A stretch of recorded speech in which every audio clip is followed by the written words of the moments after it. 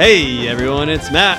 And this is Lucas. And this is Thanks for Playing, the podcast where we break down the most iconic video games the world has to offer.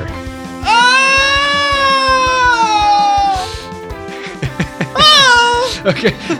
You got to really back up when you do that. It's really loud. Well, we got an editor. Well, now that we're doing the live recordings, it's just loud. It's just loud for people. I know. We can't edit that.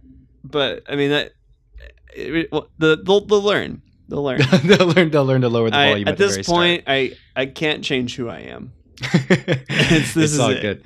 This is the peak performance. And speaking of our live recording, I just want to plug that for the people listening right now. If you're listening to this episode right now, you're probably listening to it a few days after we've actually recorded. You could be listening to it in the moment that we're recording it with our live stream. We are streaming this live directly to YouTube, and we're posting the link. It's popping. We actually have several concurrent viewers in the channel right now, which is pretty exciting. And we're also posting the link to the actual recording studio for our recording platform, which is Riverside, for people to join in, chat with us, talk with us. We got Bubble in here. Thanks for playing fan. Also in the Discord server. Friend of the pod. Friend of the pod. That's the term. Yeah. Friend of the pod. So super exciting stuff happening there. I think this is one of our maybe third or fourth live recording. Slowly getting the hang of it. Hey, where can they find the link to check out the Riverside directly? So they can find the link to check us out, and we'll find all of our links really attached to our Instagram. So if you go to our Instagram account and go to thanksforplayingpod@gmail.com, that's the Instagram, right? No. You just started saying the email. You know what you were doing. Instagram, Twitter, TFP Podcasts. That's TFP Podcast with an S at the end. On there, you'll find our link tree. There it is. Which links to all of our interwebs stuff, including our Discord. And we have a fun Discord now. We're starting to get see some lively action in there every once in a while. Shout out to Johnny Panic, always being the one to start the discourse there. It's a good time. Time, and excited for the future of what that can bring. And if you have any questions for the pod, maybe suggestions, maybe you want to tell us how to run our Discord, I don't know. Shoot us an email. thanksforplayingpod@gmail.com. And as always, leave a review. Maybe tell me, I don't know what kind of cake I would be in an Apple Podcast review. What kind of sweet I would be, and perhaps pound cakes. That's an easy one. And perhaps tell us what kind of tea Lucas would be. I'm always fascinated to find that out. Earl Grey, no doubt, no cap. Lucas, what's going on, man? How are you? I'm doing good. I'm excited for the recording for this one today.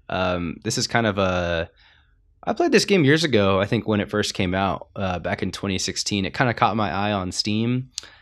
Totally within my aesthetic wheelhouse, I'd say. So obviously it was a great 3 weeks playing this game as we led up to this recording. It was my second playthrough, and definitely had a good time kind of chilling back. I gave myself plenty of time. I actually explored quite a bit more on this playthrough, and it was just a lot of fun. It's been great, the days are getting longer.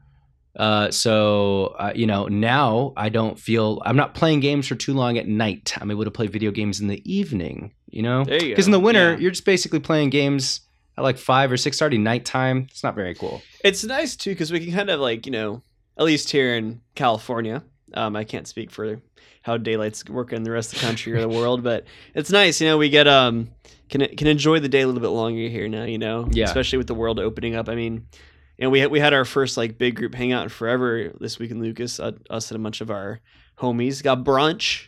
That was great. Yeah, that was awesome. Mimosas? Are you kidding me? Man, yeah, it was dangerous. That was pretty good. We played some volleyball.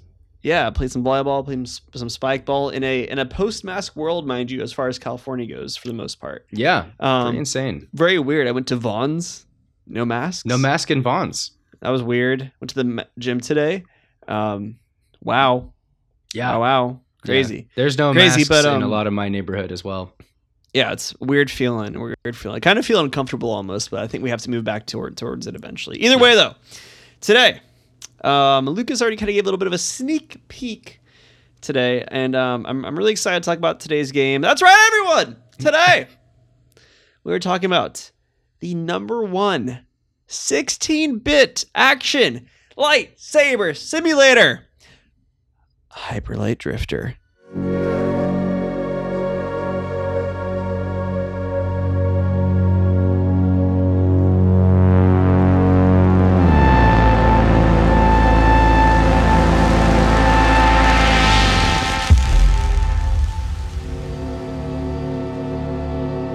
That's right. That is right. We are talking about the 2016 16-bit style indie game developed by Heart Machine and directed by Alex Preston, based out of Santa Monica. 9.5 out of 10 from Game Informer, 9 out of 10 on GameSpot, overall 88 out of 100 on Metacritic, and a 7.6 from IGN. Yet another miss from IGN.com, unfortunately. Anytime it's like not COD, they just give it a shitty score. I know. Okay, we were just talking about this. I'm kind of a little disappointed in IGN. It's like, okay. If you want to pick up the podcast, by all means, pick us up, and we'll give your games better ratings. But like, come on, IGN. Like, you gave Before Your Eyes like a 7 or something, right? And they gave this game like a 7 as well. Then they give fucking Black Ops 3 a goddamn like 9.5 or something, 9.3. Every single unoriginal, uninspired, safe game gets like a 9 or above. And then anything that's like trying to take a risk or do something really unique is not getting great ratings. You know, I actually we're in the gaming crit space, right? So we're developing a voice for ourselves in this community, and hopefully some of you find our opinions on video games pretty valuable. But as a quick aside with like the IGN thing, I really love the personalities at IGN. I really value I value video game talk. I like the news. I like the IGN podcast hosts that I listen to and really respect tend to skew a little bit older. So they're from a little bit of the gaming generation that I'm from, you know, so they know a lot about games. It's really interesting to hear them talk. But like, I'm listening to a episode of, you know, an IGN podcast, and there's an ad for Final Fantasy VII. If you're doing journalism, right, and you're doing serious crit, it's very strange to have a straight up ad for another game. Like, what kind of moral quandary does that create? I find it a little bit problematic. I mean, they're a business trying to make money. I know, but like,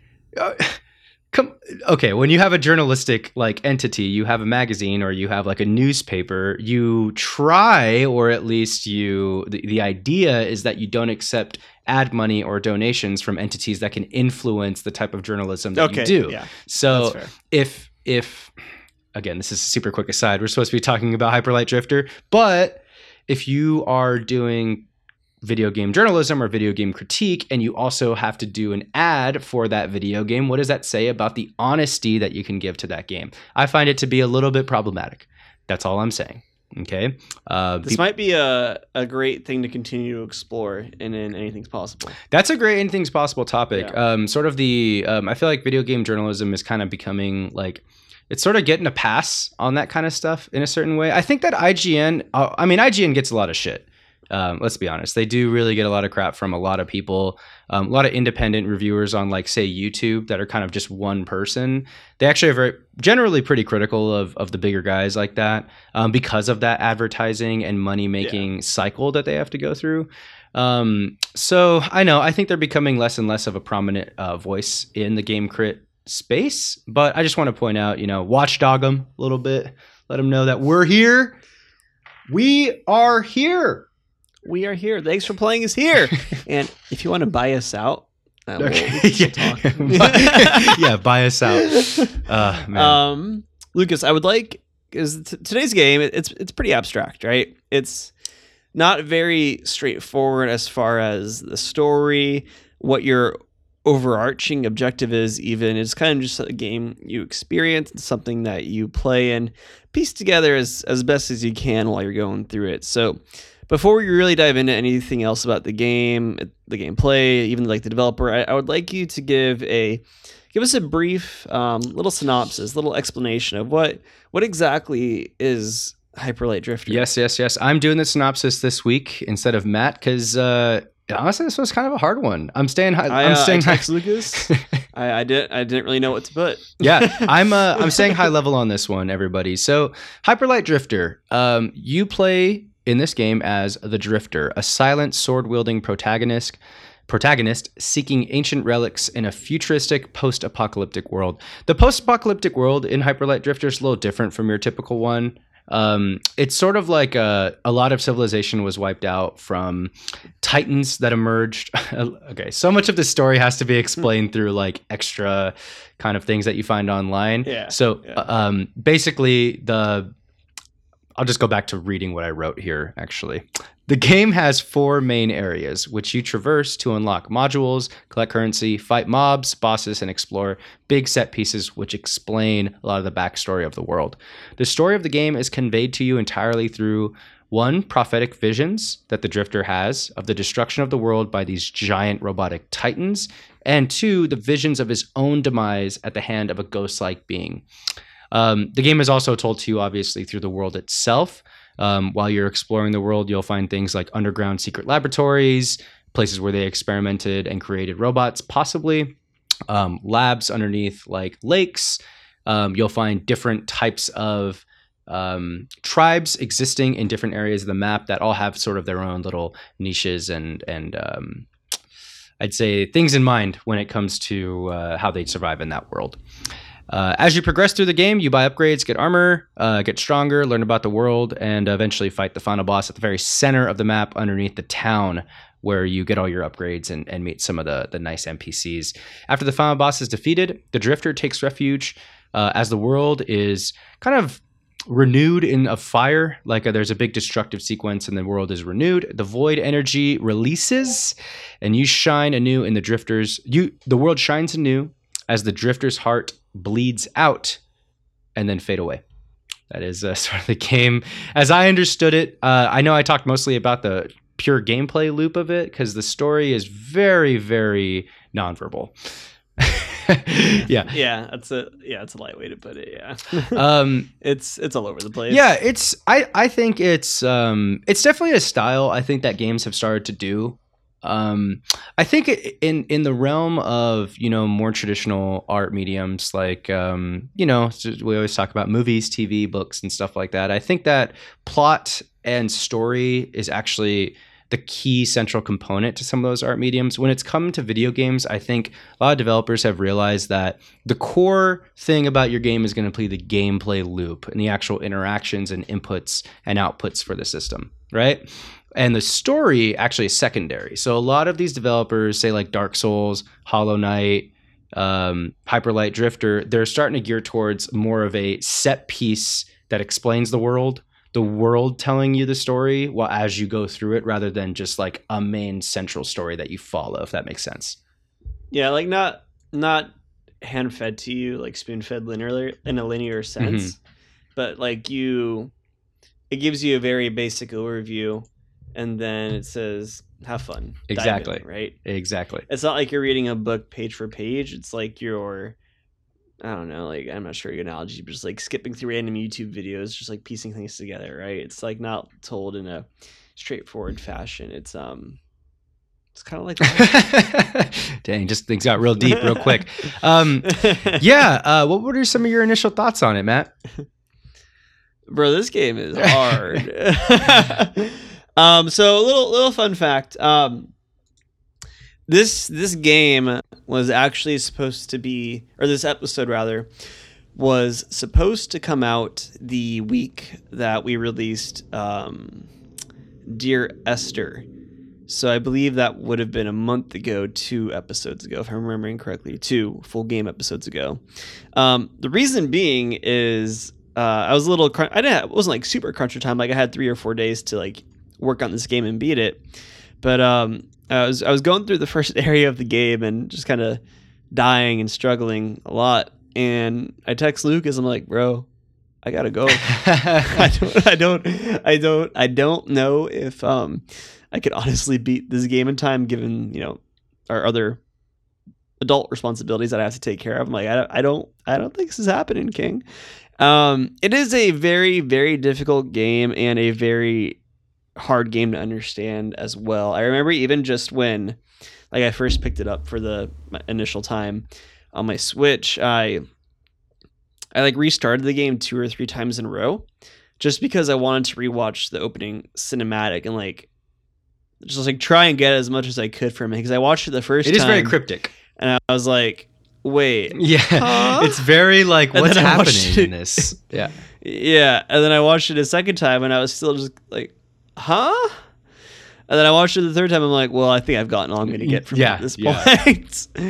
Because the whole game is so cryptic and just like really kind of sets up the mystery. And that said, though, like, as Lucas and I have mentioned already, the game's not told in a very like linear sense, right? It's kind of left for you to piece together and explore this world and discover the lore of it, and in a very interesting way too, because it's not like, say, Outer Worlds or a Fallout game or Skyrim or Cyberpunk, where you'll find little bits and pieces of lore written in the game, or like you'll hear a radio, or you'll find like a journal or something that explains a little piece of the world. Whereas in this game, there's no written. There's no writing in the game. There's no writing. There's no spoken dialogue.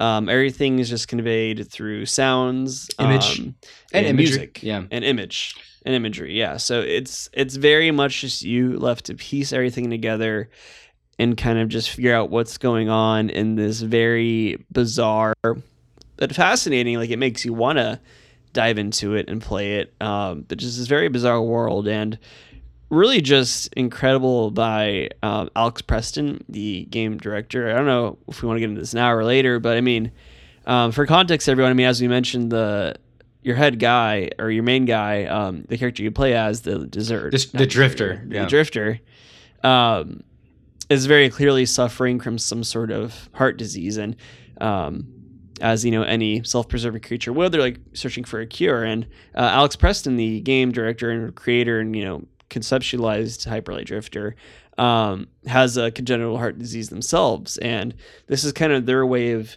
taking inspiration from their life and then balling it up and putting it into this really unique and really special art form that is this video game Hyper Light Drifter. And it's such a unique thing, and I think we always see really interesting inspirations in games. Like, I think like Outer Wilds is a perfect example of what a phenomenal game that became. But I think very rare is it to find a game that has such, literally and metaphorically, such, like a hit close to heart inspiration. Yeah, that's true. Where, the heart disease that he suffered with his whole life is influencing this game.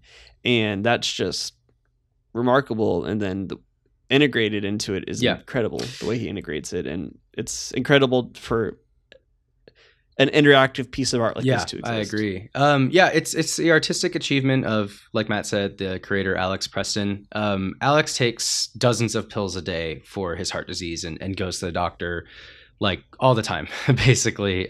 He's nearly died several times. He kind of he understands that his life is sort of teetering on the edge on a regular basis. There's actually a really great Vice documentary out there. You could watch it on YouTube. It's about a 10-minute watch on the team wrapping up Hyper Light Drifter and publishing it. It's also a little bit of a profile on Alex Preston himself, covers his health struggles, even interviews his doctor, which is very interesting. All of Alex's thoughts about death really translate super well, I think, into this game, because one, there is quite a bit of dying and restarting in the game because it is a hard game, but also the visions of death that are constantly affecting the Drifter, and the Drifter constantly coughing up blood throughout the game, for instance. And it's kind of one of those things where you play the game and you're like, oh, that's kind of cool, or this is interesting that the Drifter's suffering from something, or like he's coughing up blood. And then when you learn the inspiration came from the actual director himself going through all this stuff, you go, oh, okay, I that's pretty cool. Or not cool, but that's interesting that's where it's coming from. There's very clear inspiration coming. But outside of knowing that and understanding that about the game is super awesome. I love the style, the tone, the color is amazing. The overall game feel in regards to like control and response, the game just feels good to play. A game feeling good to play is is more rare than we think. Like it's more rare than we actually really think. When you think about a game like movement, dashing, jumping, hitting, like dodging, most of that stuff in video games is actually hard to do. Like imagine a game like any third-person action adventure game. Like I think a great example of this would be like any of the Assassin's Creeds you may have played growing up. Like those are, I want to be clear, I enjoy those games very much, at least the older ones for me personally.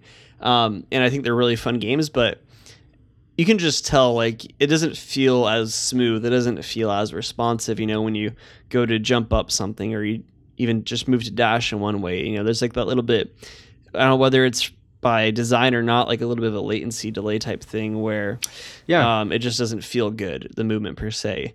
Whereas in a game like think of this, Cyberpunk, like Cyberpunk, I don't know. I'm thinking the much movement more, in Cyberpunk is awful. The movement in most third-person games is awful. Yeah. Like movement is not typically something that people are prioritizing in games these days. Yeah. And to be able to make it feel smooth is really important, I think. Kind of a funny thing, just because of like the way the camera is in the game, like the top-down nature and kind of like the basic controls of like you have a gun you shoot, and then you have a dash and you have a sword. I was really at first trying to play it like Hades. Yeah. And I think that's why like my first 2 hours of the game was just like terrible. So I was just getting so fucked up. Like you have to kind of play it slower, right? You can't just like in Hades just kind of run and gun and just like dash and you have like these crazy power-ups that protect you. Whereas if you try and do that in Hyperlight, you're gonna get fucked up very quickly. Yeah, and I like that about it. I actually have here, the last game we played like this is Hades. It's probably the closest game to this genre. You're not on the same level. Like in Hades, you're actually a little overpowered. It's an attrition thing in Hades where you're just trying to survive and keep going as long as you can. In Hyperlight, every hard room is a little bit of a puzzle where you're like, okay, I got to shoot that guy, I got to kill this guy, then I got to dash over here. And over time, you eventually develop like a more patient play style with the game, which I think is really interesting. You start becoming a little more methodical. It's really cool. I mean, what's great it's a different style, and there's no room that you enter or no like boss battle or any part of the game. No matter what stage you are, it's at least a little bit challenging every time, right? It's not like there's no like freebies in this game. Which leads to a very rewarding and satisfying gamelay loop, right? Exactly. Like when I beat my first boss, I was like, fuck yeah! Like I was so gassed, right? Yeah. Even with upgrades that come through and being able to play some areas out of order, you still find challenge in the other areas. So there's no like going to this easy area first. Like the easy area is still hard. Yeah. And even like when you get upgrades, the easy area can still kill you pretty easily because you have to still use a lot of skill to develop the skill to even use those upgrades. Yeah. Sometimes the upgrade is like one of the upgrades, for instance, is like a chain dash that you can get. It's one of the better upgrades in the game. But the chain dash still has to be timed out as you use it. You don't just get to spam your dash. And that's what button. I thought first. I was like, oh, I have to like not methodically, but like time this, right? It's like like a melee side B short or something. Yeah, exactly. I think that's interesting because in Hades, when you get like multi dash, you can just dash everywhere and you kind of are immune and it's cool. In this game, you actually have to earn your chain dashes by timing it correctly. I think that's so interesting. Everything takes just a little bit of work, a little bit of challenge when you're fighting, which I think is really awesome. I think the art style is really great. You have that homage to the 16-bit style. I think it's done very well. I'm going to go into that a little bit when we touch on art style.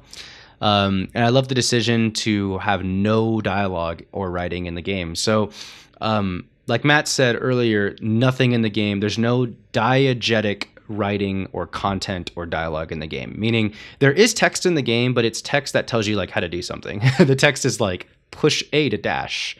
The text might say like push X to swing your sword. So it's very the bare basic. Minimum to explain this is how you play my game. Yeah. Exactly. But the game story itself is not told in any sort of way to you. No.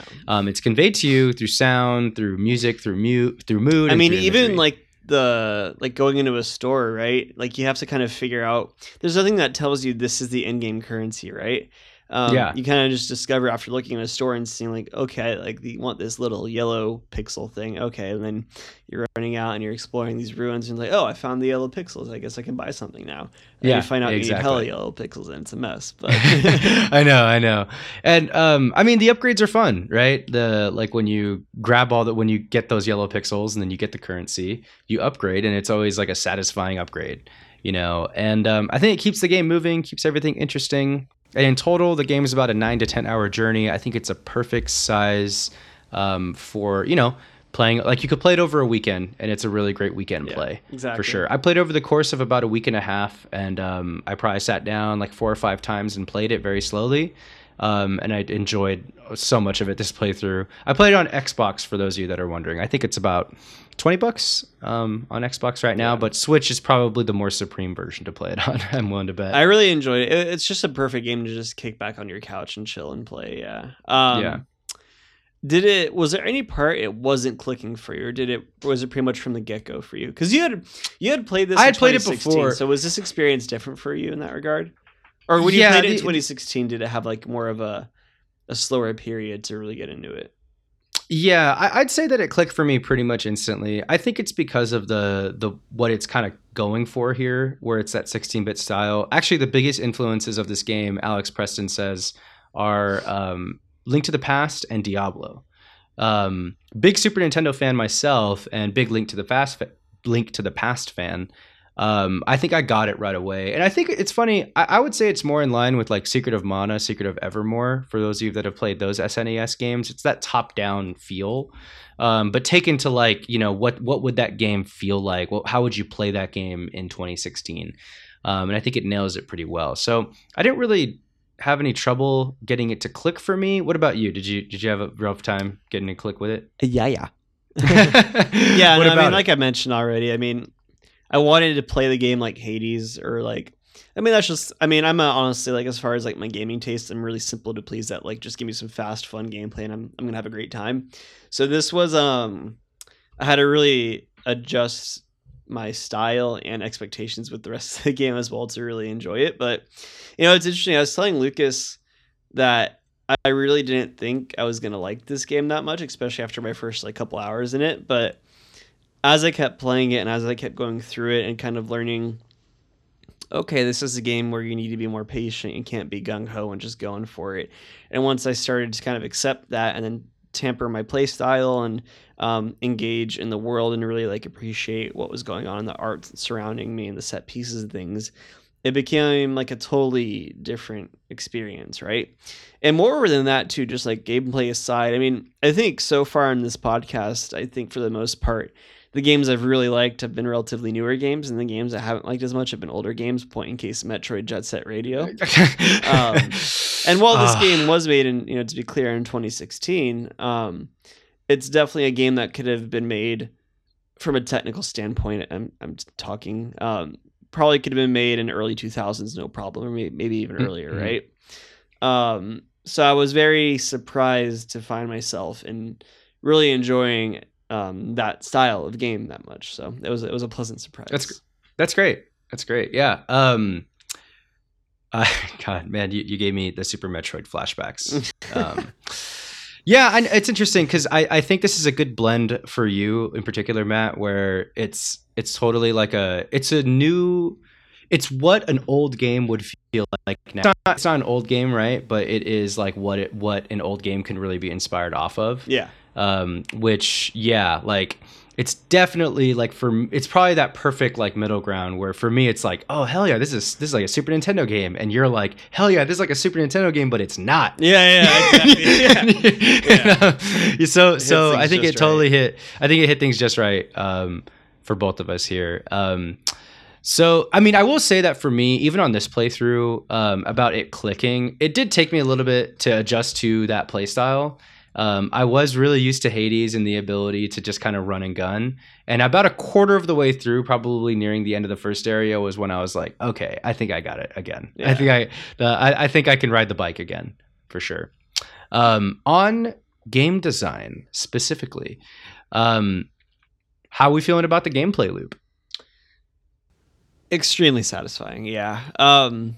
Once you once you get through those first couple hours, if you're like me, where you're just like struggling and not playing it incorrectly, but not playing it in the most optimal play style, once you get into the flow of things and like the shoot your gun a couple times, dash, swing your sword a couple times, dash away, wait for their attack, dash back in, hit. It's a very, you feel smart, and the satisfaction of recognizing the patterns in these enemies and then adapting to it, and it just feels good when you get a kill, right? And that's Totally. true for both like on the smaller level scale, with just like the not bosses, but I guess just minions, for lack of a better term, the normal NPCs you'll face, and then same thing for the bosses as well. Like I don't know how much trouble you had, Lucas, but most of them, for me, the bosses took a few tries, at least 3 or 4, maybe even 5 in some cases, and that was just me every time I was learning a little bit more, getting a little bit closer, getting that pattern recognition, systems learning, shout outs to what's his face, systems literacy Jonathan Blow.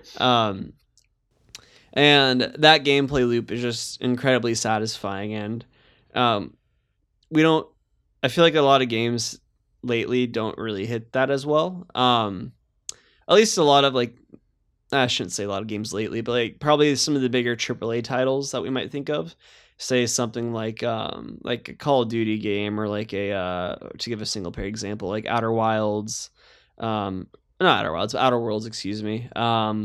Any like Fallout game, a lot of them don't really like have as much of that pattern recognition, right? Or so it's very satisfying to have a game like that where it really rewards you paying attention to the little things like that and not just blindly running in and praying for the best. That's that old school game design style that's really fun.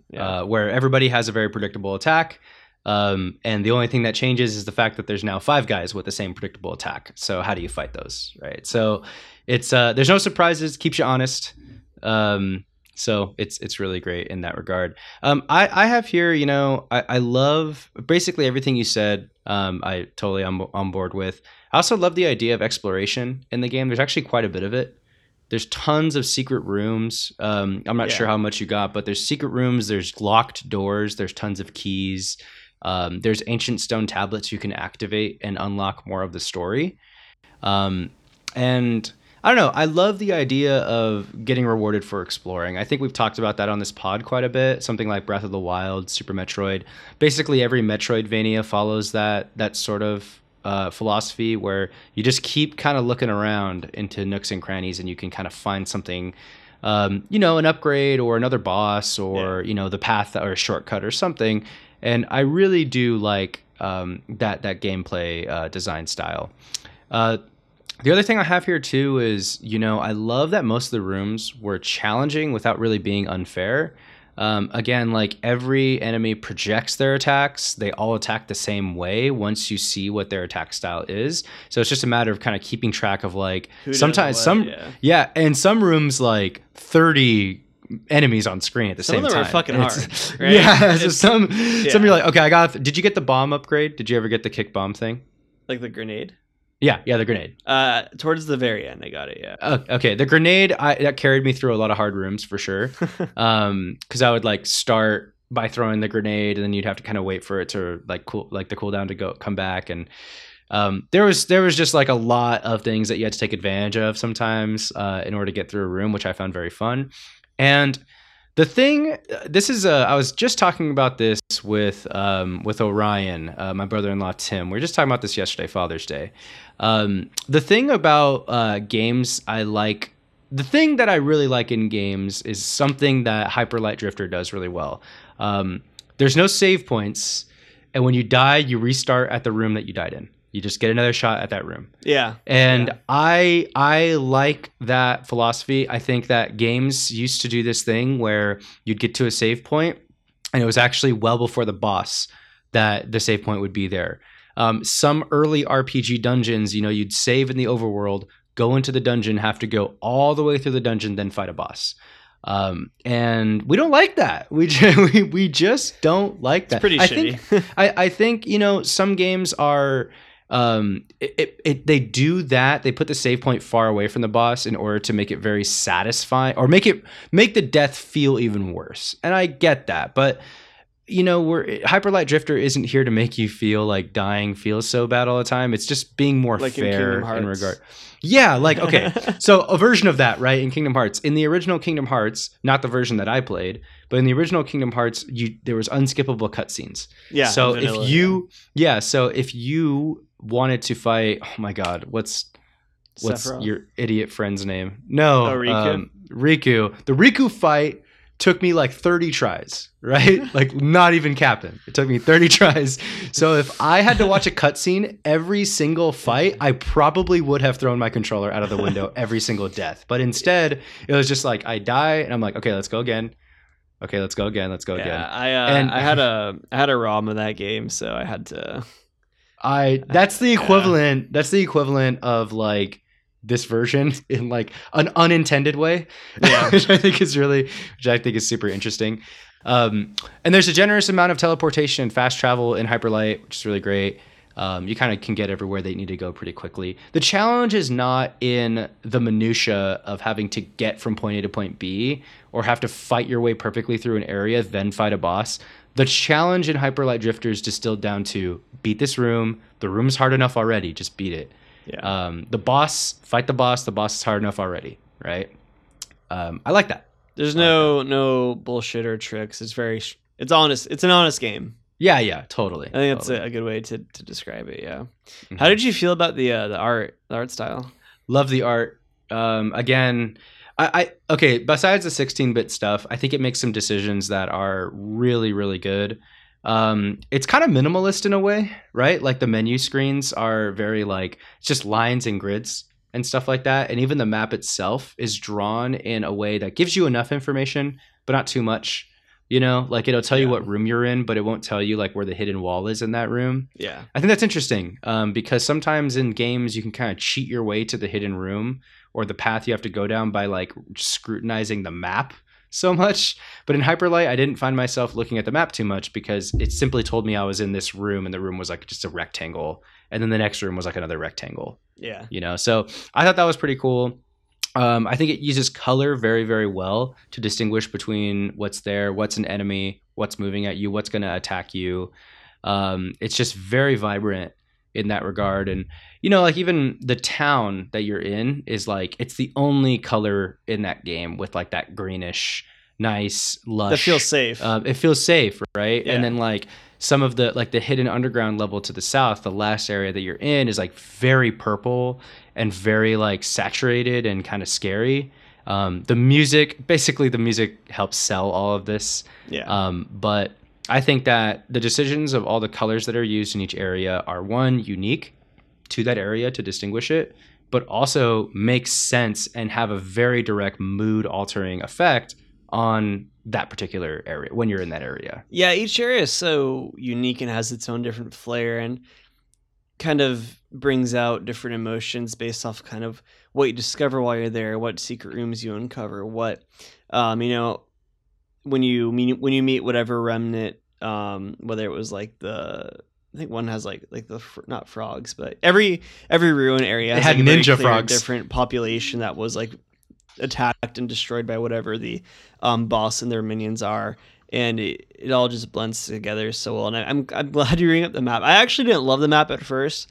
I think this just comes from me being more of a, not even a newer game, but like I didn't really play any of like the super, like for context, my first video games were like Jak and Daxter on the PS2, right? Or like Pokemon Crystal. So like I'm used to having very straightforward maps, I guess. Like fucking Metroid, I hated that shit. Super Metroid. Yeah. Or is that what we played? Yeah, Super Metroid.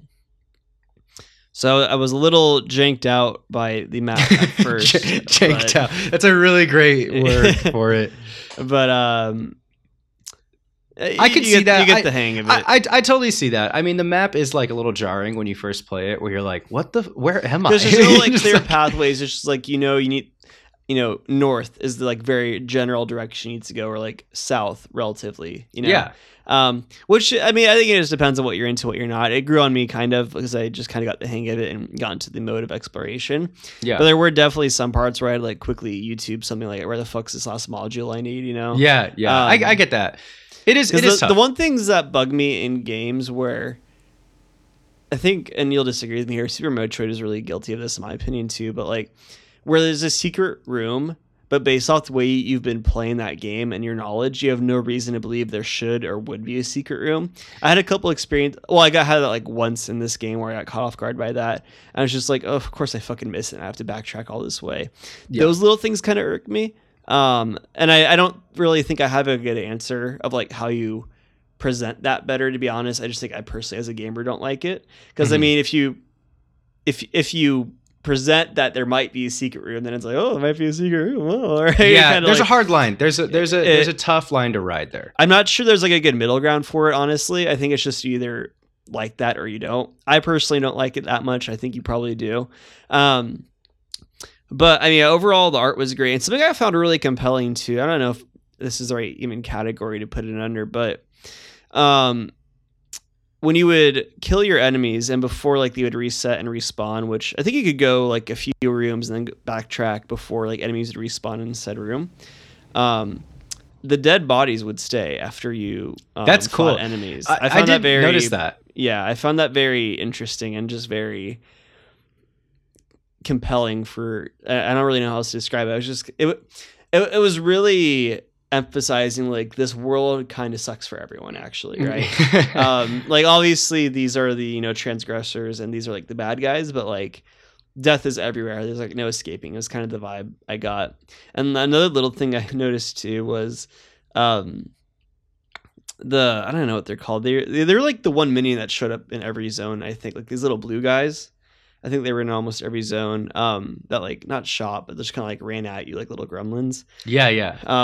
They usually came at you in mobs, and if you killed all but one of them, then like the last one, you could just see it. I don't know if it was supposed to be sweat or tears, but you could see like water start flying off of it, and it would just start like running around. And if you just left it be, it like wouldn't fuck with you anymore. Like it would just do its own thing and just like go off, right? You killed this whole tribe. Yeah, and I just found that like kind of like a dark humor. Like I just imagine like all these little like fuckers just running at me like, get him, boys! Yeah.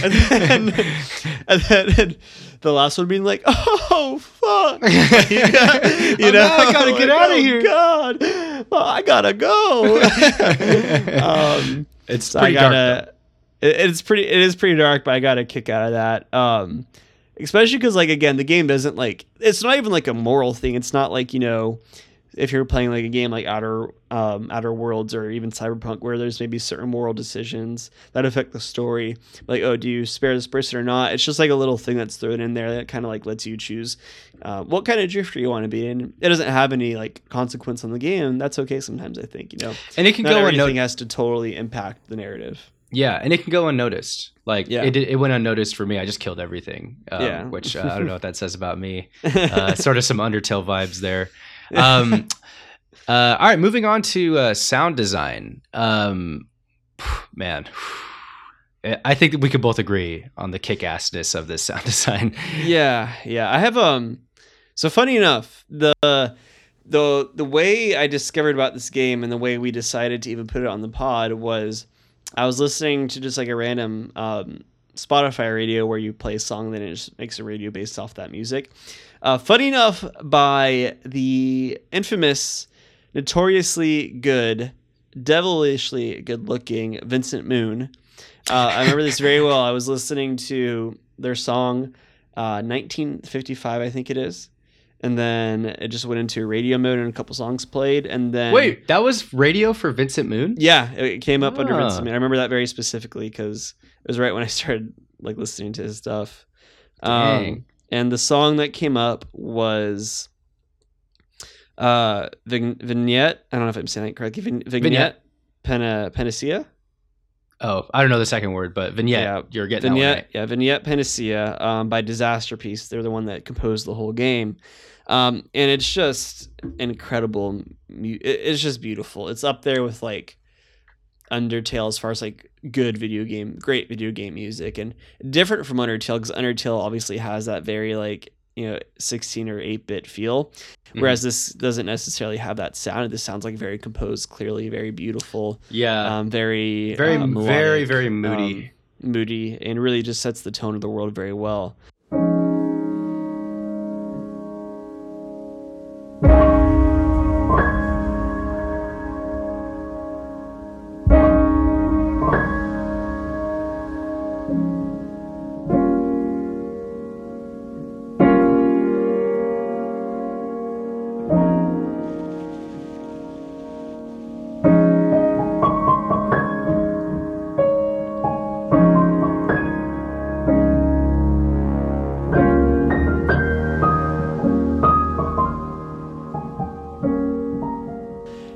I remember I texted Lucas after I heard the songs. I was like, the song's really good.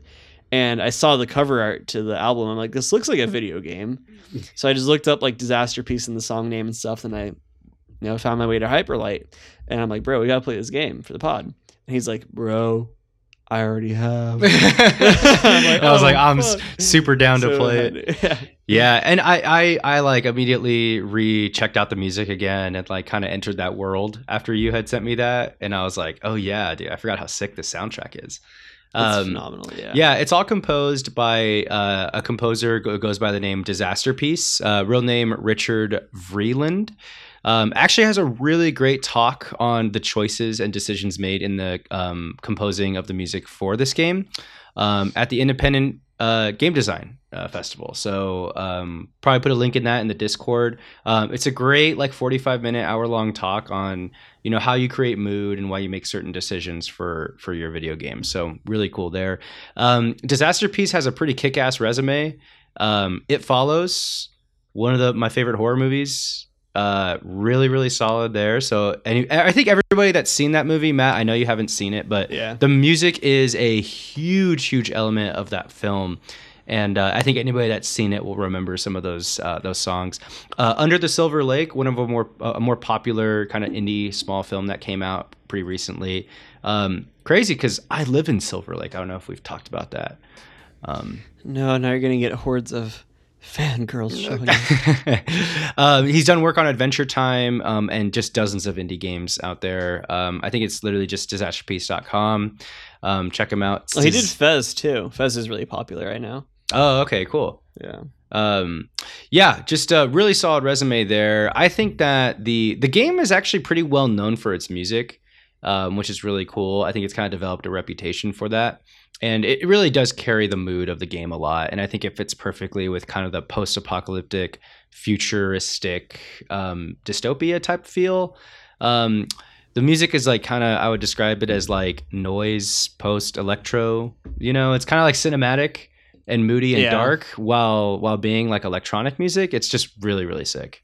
Yeah, I don't know how to describe music because I asked Lucas, I'm like, is this lo-fi? It's definitely not lo-fi. It's definitely not lo-fi music because, it's definitely not. Although it's funny because Vincent Moon is lo-fi. Yeah, and that's why I thought that it got recommended in that, which was pretty odd. But it is very interesting. Yeah. All right. What do we got next? We got the NPC award next. Oh, I love the NPC award. I don't know. Okay, I'll go first because I don't think you're going to know mine. It's kind of an obscure one. But I'm going to go with the person you play soccer with. Did you get to the soccer field little part of the map? I didn't even get that. I'm okay. upset I missed no, that. it's all good. So there is a part of the map in the southern part of the town. You have to kind of go through a couple hallways to find it, but there's a soccer field. And I looked online for the name of this opponent, but he's just known as the soccer opponent. Basically, there's a soccer field minigame in the game. You play against someone, just NPC, and if you win, you get a gear bit. So you get some currency. And I actually, when I got there, I was just like, oh, okay, I'll try this out for a second. And I was just like, I lost. And then I was like, hold up. I was like, I'm gonna beat this guy. And like I it was one of the more intense parts of the game for me was trying to beat that mini game. And it was just one of those examples where like the mini game just took over your brain while like you just avoided the main story because the main game or the mini game was just so like challenging. And like one of the comments on the Hyperlight Drifter wiki, the top comment just says the true final boss. because he's actually really hard. So yeah, I'm giving him. that's so sick. And I'm looking at it right now. I didn't even know that was a thing. Yeah, I'm giving the NPC award to the soccer opponent for sure. That's dope. I love that. All right, what you got? Mine. I had the little blue guys that ran around, and that if you killed them, they sweat and cried. That's good. They sweat and cried. I just thought they had the most human characteristics of any of the NPCs that we encountered. Because I mean, even the NPCs that like will tell you the sad stories of how their race and population was decimated by whatever the invaders in that area are, you don't really get like any actual proper interaction with them. But those little blue guys were like the most consistent interaction I had with any of the NPCs in the game. And definitely, I mean, I can't imagine like anything more human than like you're with your friends or your tribe and you're gonna go defend your area or like continue fucking other people up, and then you get fucked up and you're just like, oh shit. Yeah, so that was mine. That's good. All right, companion piece pick. This is love this category. I got a good one. It's a fun one. Yeah. You want to go first? I'll go first. Yeah. So mine was the 2019 film Robert Eggers. Oh. I'm The Lighthouse? The Lighthouse. Yeah. Oh, that's such a good companion piece pick. Oh, I love that. Yeah. Oh. So for anyone that hasn't seen The Lighthouse, it's a very it's a movie shot in a very old style, because you can tell the technical stuff just if you know it. Like black and white square, like black and white, like older aspect ratio stuff like that. Like if you see, like I remember I went and saw it in theaters and it didn't fill up the whole like screen. And I was like, they fucked up. They fucked up. I was like, hey, operator, projector, fix it. And super just unique movie. Kind of feels like it exists outside of its time in a similar way that in a way this game kind of does as well, where it just feels kind of older, and very confusing movie as well. Very kind of leaves a lot open to interpretation, like a lot of this game does. It kind of, while it has a much more clear linear story, obviously, than Hyperlight does, the ending is very kind of just like what leads a lot of open interpretation, and like a lot of this game does. And I don't know, excuse me. And it just very confusing. Like I wasn't Hyperlight, so that was my companion piece pick. And shout out Willem Dafoe and Robert Pattinson, because they were extremely fun to watch in that film together. Yeah, and producer Sam is happy that you made that companion piece pick. It's one of his favorite films. It's a cool movie. I mean, if like just to watch for the style that it's made in, I think it's worth. Yeah, super unique. My companion piece pick, I actually mentioned it already. It's going to go ahead and be It Follows.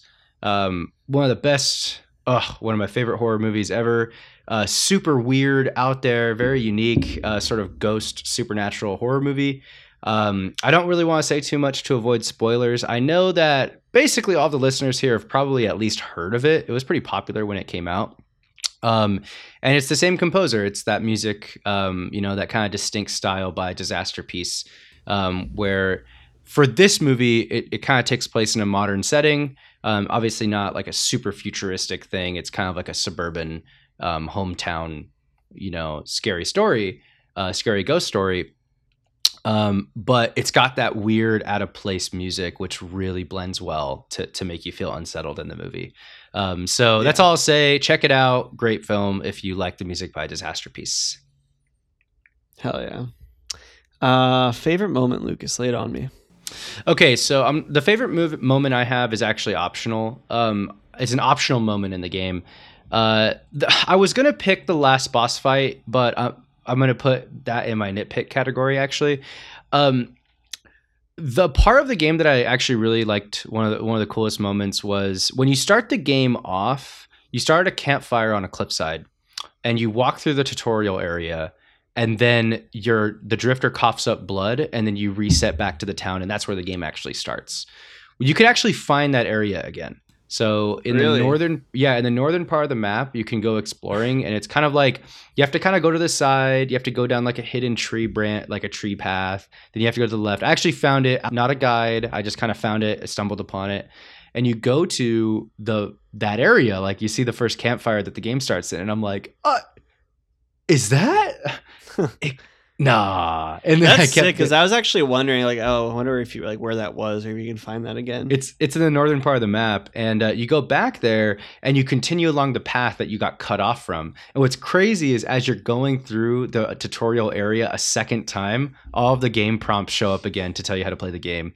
Really? And I was like, whoa, like, is this necessary, or did they forget about this? Like the triggers. So you keep going and you find an ancient temple. And the ancient temple is where all of the stone tablets that you activate are. And when you fill in all of the stone tablets, you could actually find a key online to like tell you the backstory for the world. Basically, those stone tablets are telling you in their own language everything that happened within this world.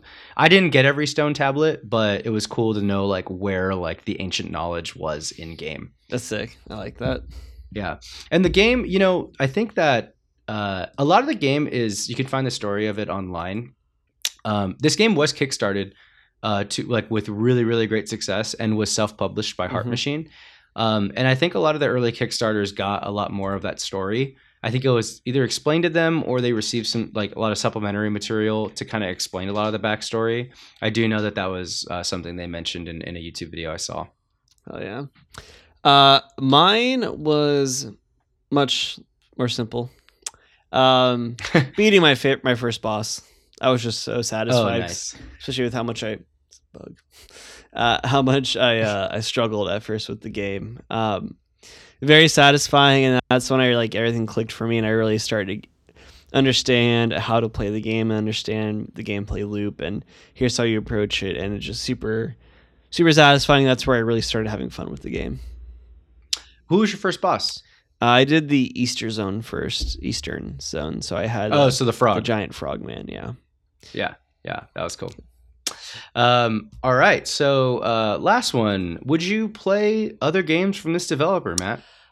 Yeah. I mean, you and I just saw. I think this was just announced at E3, right? They're coming out with Solar Ash, which looks like a combination of Hyper Light Drifter and another podcast favorite, Journey. The art style at least looks very much akin to Journey, pretty much. Not one for one, but it looks extremely inspired by Journey, to be honest.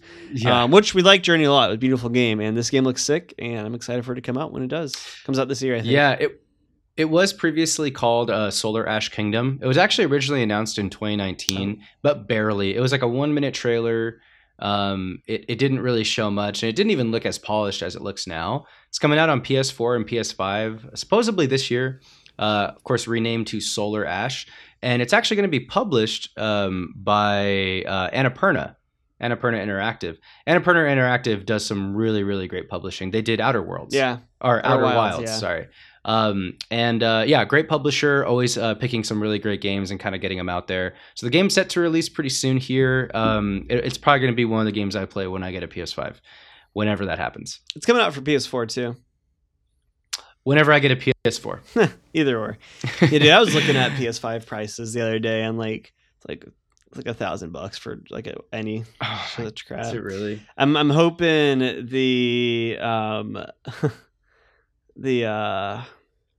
fix that soon, because there's some PS5 exclusives I would like to play. Like Returnal looks sick as hell. So I know everyone keeps talking about that one.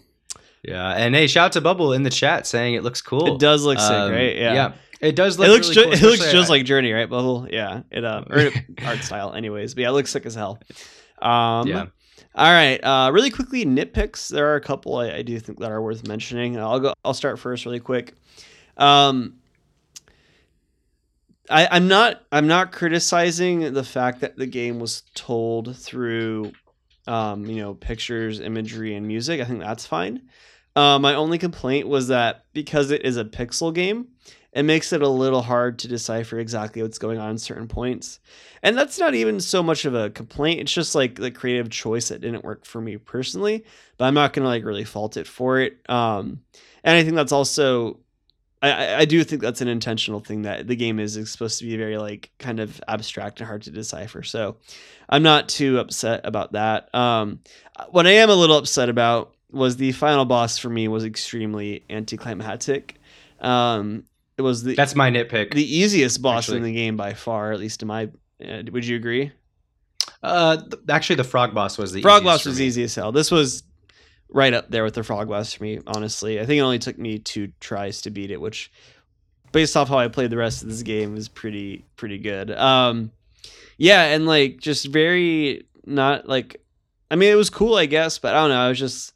I was expecting a little bit more. I don't know, maybe I've been too preconditioned by my years of replaying Kingdom Hearts every year growing up, where I'm expecting an 8-stage final boss battle. But I don't know. I was just expecting a little bit more. I agree. Yeah, I agree. And it's kind of lame how it's the same thing that's kind of been chasing you the whole time. Like, I get like every time the Drifter kind of coughs up blood, like a vision of like death visits him. It's like a Grim Reaper type of thing, and stabs him through the heart. And that's the thing that you fight. And I like, it's cool because it's like, I mean, it's cool and it's not cool because it like leads up to that guy and it kind of previews him a lot. So it doesn't. It kind of ruins the surprise of the final boss, which is why I thought there might be a second form to him. Yeah. Or like a final boss, and there's not. So it's kind of just like, oh, okay, time to just run away. And then, there could be another version of the boss if you do all the stone tablets or, do all the keys. I probably should have looked into that. Right? I don't think there is from what I can tell. Okay. Yeah, I don't think I saw anything like that either. Yeah. Because I know that, there's certain games similar to Hyperlight, like in Hollow Knight, for instance, the final boss, the easy final boss, like one of the easier ones is really disappointing, and then you have to kind of explore more and find more of the hidden rooms, and then you could eventually fight like the true final boss. So sometimes games do that. Yeah, but yeah, that's my only real proper nitpick, I guess. But Lucas, does this earn your Sugoi or seal of approval? It does. It does earn my seal of approval. Does it earn the Matt Sugoi of approval? Hi. Yeah. This game was sick, super unique, and definitely will be one that I look back on. I think it'll be one of those ones I look back on and think about a lot, like up there with the ranks of like Killer 7 or Outer Wilds for me on this podcast. Yeah. Dope. All right, so giving our rating out of 10 and combining them, Matt on go. Okay. No, on after 1. Okay. So at the same time as go. Yeah. 3, 2, 1. 9. 8. Oh, okay. Oh, wow. Okay. That was gonna be a little bit higher than that for you, but I think it took a little too long for me to get into it. Okay, that's fine. If I felt the whole way I did that whole experience, it probably would have been a 9. Mm-hmm. But for whatever reason, it just took a little bit longer for me. But I mean, 8's still really good. The only problem is, and I'll say it every time I give a game an 8, I also gave Cyberpunk an 8. That's problematic right now. That is problematic. I think so. I'm officially today retroactively deducting Cyberpunk to a 7. Wow. That is an exclusive bubble. Tweet that out. You let the press know. Let them know.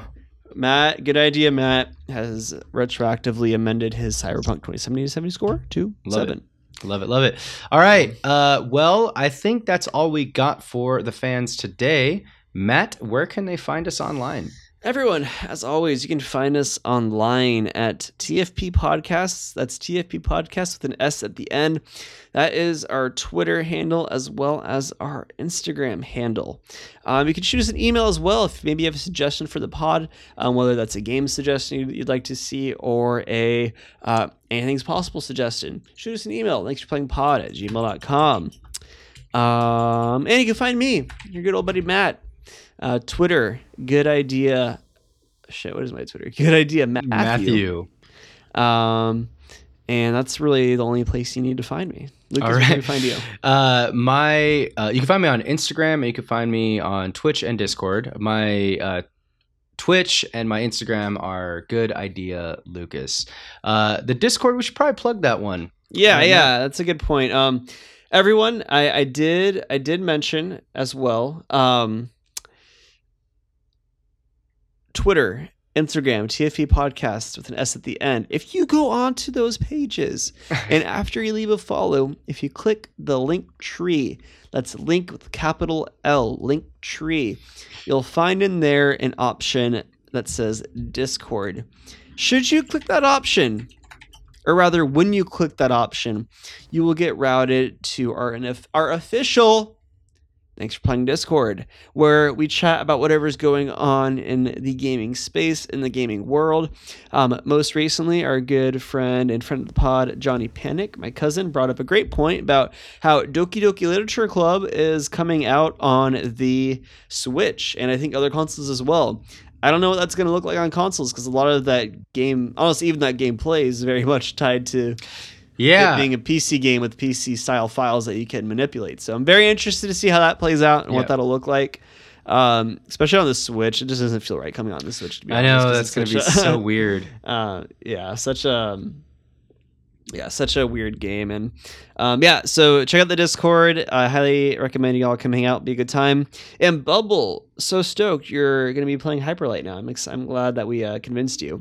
And honestly, I know you just listened to this whole pod, and for anyone else that's listened to this whole podcast and hasn't played the game yet, honestly, it's so abstract, we really didn't even spoil anything. Exactly. You'll play the game and it'll all feel like brand new, because I mean, even as much as we tried, I really don't think we could do justice to the story and the experience of this game, because it is such a unique little thing, and unique little gem in the vast sea of games that we have available to us. So I highly recommend you check it out. Lucas, got anything else for the people? I got nothing else.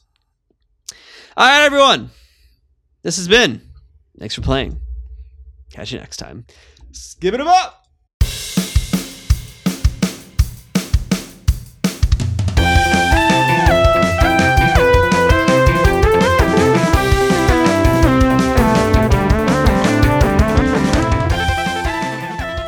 Thanks for Playing is a production of Good Ideas Only. Your hosts are Lucas Luna and Matt Rockaby. Our music was done by the impeccable Sammy Luna, and our logo design was done by the talented Isaac Palestino. Special thanks to the Roll Call Bunch and Red Circle.